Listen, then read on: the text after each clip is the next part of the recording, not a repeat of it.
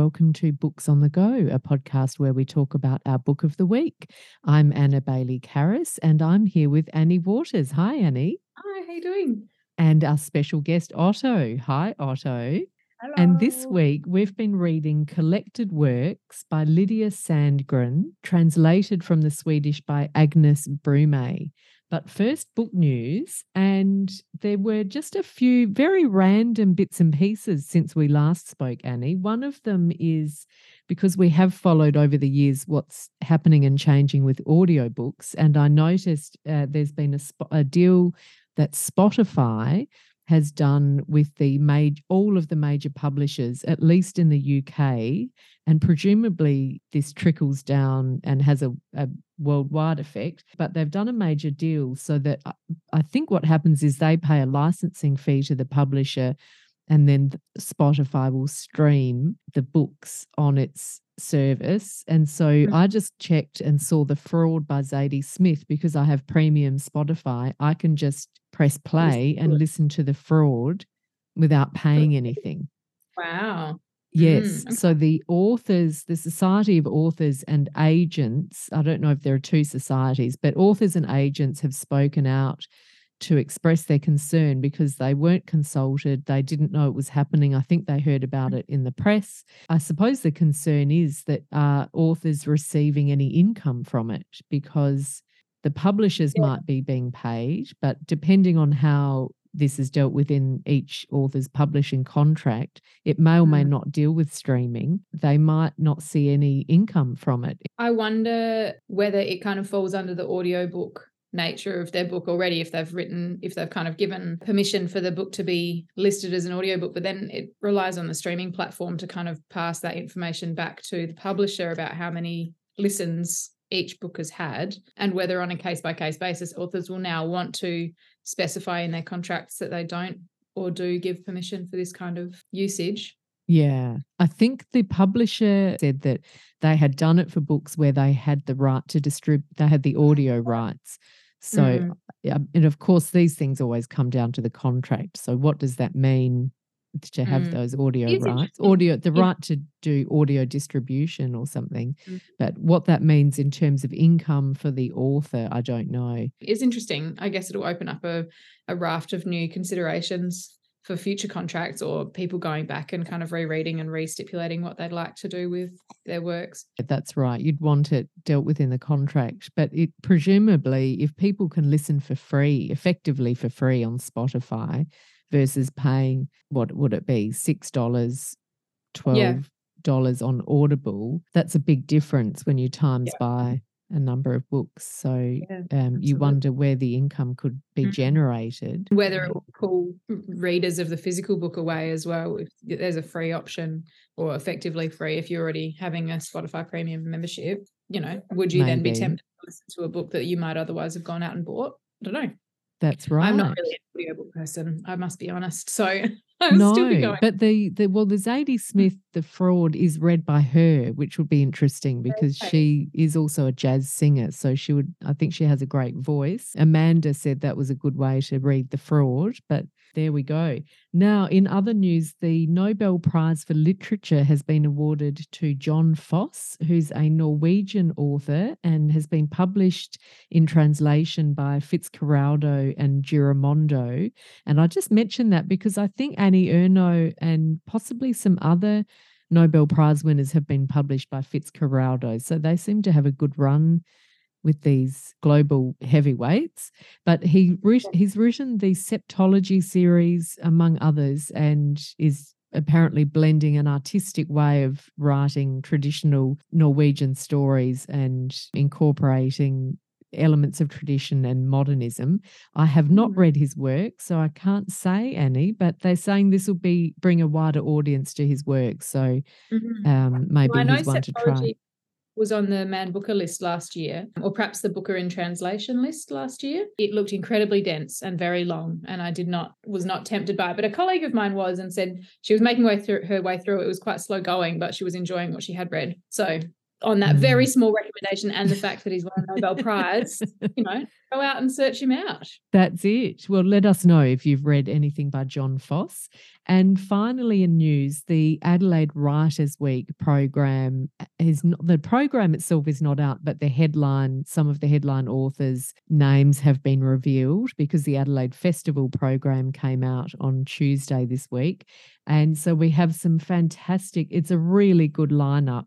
I don't know if you've had a chance, Annie, to have a look, but locally we have Chris Cholkas, Richard Flanagan, Anna Funder, who we read Wifedom recently. And then globally, there are a lot of authors from India and South Asia. And Brian Washington, who wrote Memorial that I loved, and I think you liked it. That stood out to me that he was coming. Yes, from the US, and Mary Beard, who's iconic, amazing classicist who can write so succinctly, so clearly in a way that even I can follow these classical stories, among others. Were there any names that stood out for you? Definitely Cholkas, because I have his book that's coming out next year to read, which I'm excited about. And Enright, yes, who I'd be interested to see. I haven't read a book of hers since I read a book called The Red Chair, and it was one of the most scarring books that I've read in my whole life. And she's an incredible writer, but I just have been a bit scared off her. No, she's a great writer. I loved The Gathering, and I also liked The Last Waltz or The Waltz. I can't remember exactly the title. But the latest one is The Wren, which I think I'll read. So let me know if you're keen on that one. And I'm just remembering some other Australian big names. Melissa Lukashenko, who wrote Too Much Lip, and Alexis Wright, who has the Swan book, is on my TBR that I've been meaning to read for years. So, and Carpentaria, of course, but she's got a more recent one as well.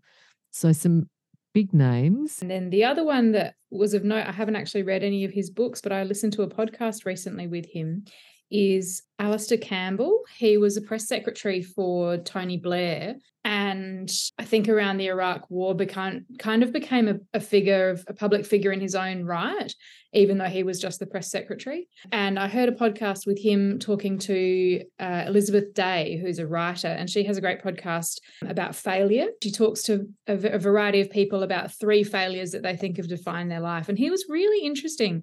He's had a history of poor mental health and speaks really openly about that, but then also obviously has lived a really interesting life in terms of hobnobbing with the really high up political elite, and has had a really internal view of that. So yeah, I'd be interested to hear him speak. He's not my usual kind of cup of tea, but he's written a few memoirs and kind of gone over his letters and journals from that time. He has a podcast with Rory Stewart, who's a Tory.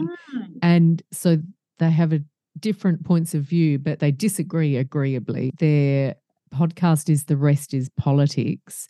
And I've now become addicted to the podcast since I saw that they were coming, and they're doing a show together in Adelaide, which is a ticketed event. And then in the gardens, obviously the main part of the Writers' Week program is all free. It's really wonderful. You can just wander down, and his session there will be talking about mental health. So the one in the town hall will be politics with Rory Stewart, and then the one in the garden about mental health. But really interesting. Oh, cool. So a good lineup. Now we should move on to our book of the week, I think. So this is Collected Works by Lydia Sandgren, translated by Agnes Broomé. And I think this was recommended to me by Sean Mooney. Is that how I got onto it? And I think so, yeah. Sean, as we know, famously, if he's not enjoying a book, bails on it very quickly. And I've taken up that habit as well. So it was very high praise from him, because this is really long, when he said I think he said the best book he's read all year, which persuaded me to read it. And it was also Women in Translation Month and so on. So Lydia Sandgren is a Swedish author.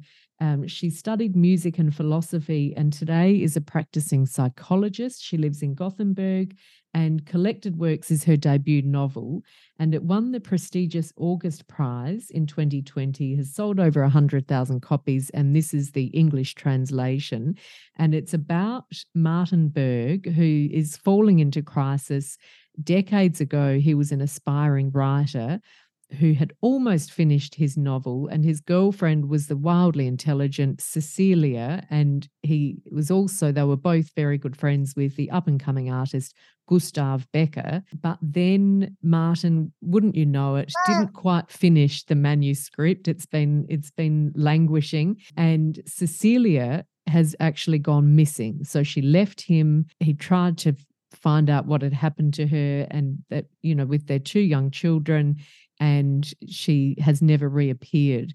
And meanwhile, Gustav, they've fallen out with each other somehow, and Gustav has become very successful, but Martin is sort of left stagnating, I suppose. His children are doing the best they can, so they're adults now, I think, when we begin the book, but their relationship is slightly fraught. His daughter Raquel decides that she wants to investigate what happened to Cecilia, because she can't move on until she knows what happened. Why would someone leave someone they love? So that's the setup. And then it's just this whole life of Martin, Cecilia, mainly Martin, and of course Cecilia, who's absent for the book, but she's such a feature of it. So that's a really interesting thing. And then Gustav, he's like a cameo. He comes in and out of it, but he's a real feature of their younger years.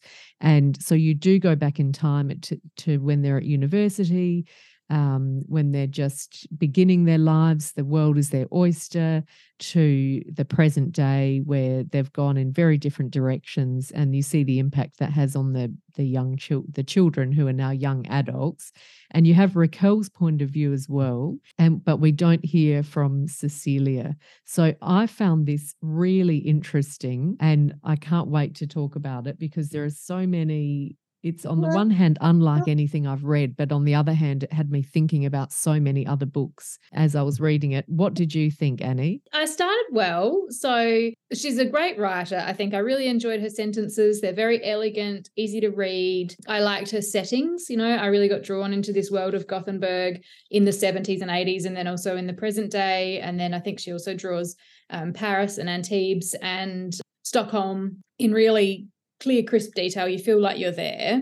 And the characters too, I think, she builds up these pictures of these people. What got me down is it's 700 pages about Martin Berg, who is the least interesting of the three. Yeah. And I found him in the 70s and 80s to be this pretentious jerk who was just, going on and on and on about how he's going to finish his novel. He's going to be, or doesn't he decide that he's going to be a genius, and then just kind of goes on from there? All the while, Gustav is kind of painting away in the background and having quiet mental breakdowns.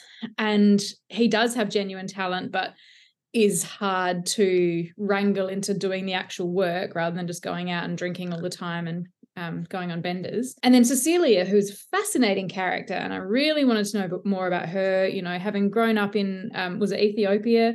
She's a marathon runner. She is also an artist, but has kind of hidden that part of herself, or decided not to pursue her visual art. Instead, she's a thinker and a philosopher, just highly intelligent, really funny, kind of fits in with this duo of Gustav and Martin really well in a way that perhaps not many other people could have. And then we just keep hearing from Martin. Go on and on and on. And I don't know, I just feel like I wanted to know more about all the other characters. And so I'm interested to know why. I mean, it's obviously a choice that she's chosen to stay with Martin, who didn't make something of himself. Well, the other two were arguably more successful and interesting. And then once we kind of get halfway through the novel, Raquel's voice starts coming through a bit more, and I was interested to know, will we get to meet Cecilia? Will we hear from her? Will Raquel solve the problem of what's happened to her? But yeah, I finished it only to know the answer to those questions, but I did not enjoy it. I began to resent it, unfortunately.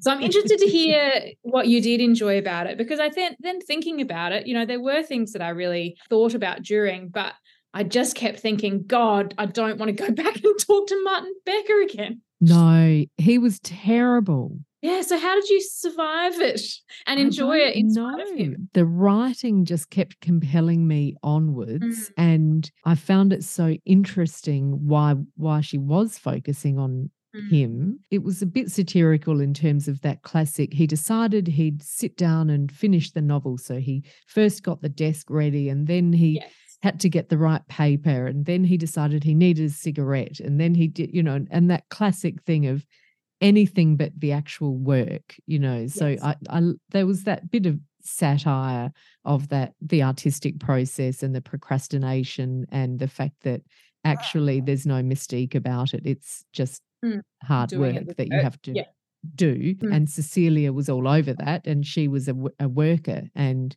he had all these pretentious ideas about being an artiste and being a genius, and whereas Cecilia just got on with it and was, much more successful. And their relationship was interesting. I couldn't understand why she would want to be with him. Me neither, especially when he goes off to Paris and leaves her alone for 6 months or however long it is, and then comes back and she's in this depression, and he kind of doesn't really notice. He just shows up at her flat and keeps sifting through it. I don't know. I think one of the things that frustrated me about him was that he had these great people in his life, and I think he didn't actually know how to relate to people. So he never, Gustav's obviously going off the rails, and they're meant to have this great friendship, but he never asks him any questions, or he didn't actually know anything about him at all, So you could see why he'd kind of dropped off the radar for each other. I just loved the intricacy of it, the idea that, a bit like, I think it was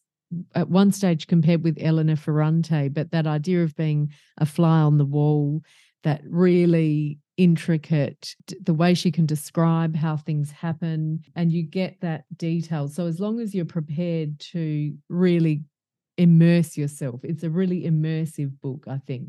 So, for example, Martin sighed and twirled the pen between his fingers.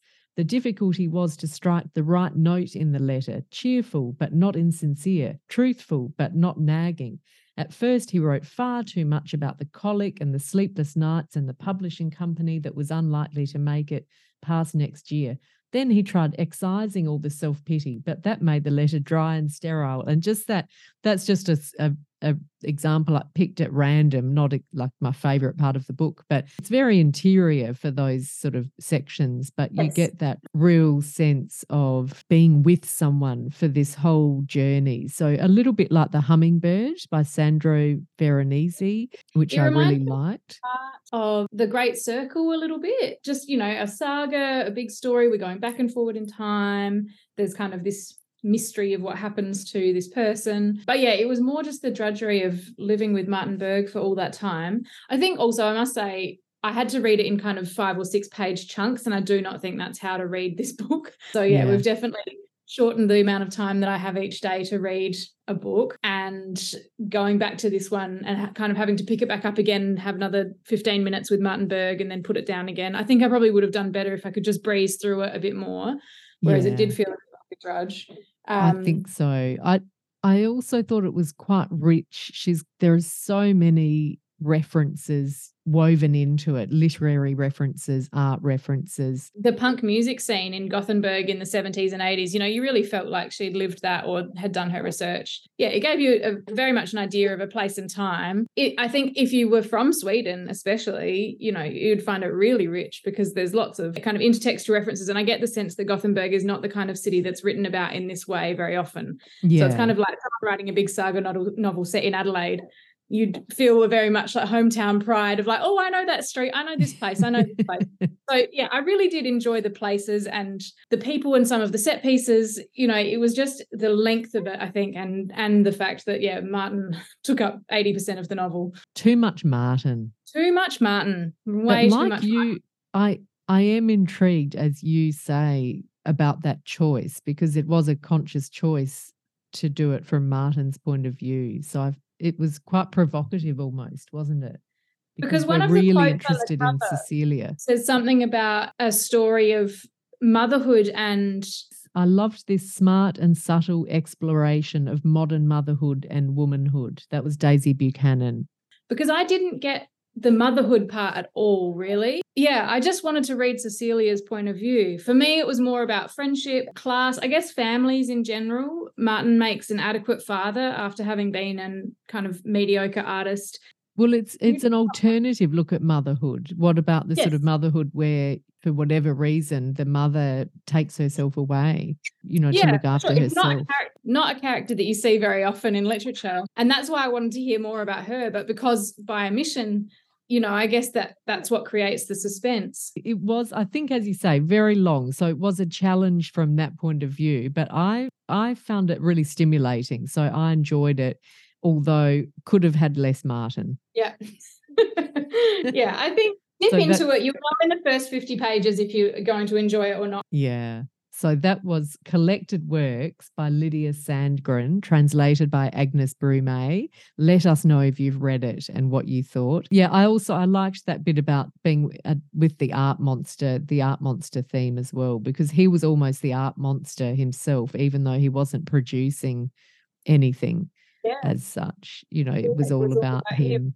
But I guess she's also the realization of that art monster where she can't do motherhood and art. So she has to choose, and she chooses art, which is unusual. So I've found it very thought-provoking. But that's all from us today. And next week, I'm not sure what we're doing, but Annie will be in touch. Stay tuned for that. And in the meantime, you can follow us on Facebook at Books on the Go, email us at booksonthegopodcast@gmail.com. And I'm on Instagram at @ABaileyCarris and Annie at Mr_Annie. Perfect. We'll see you next week. Bye for now.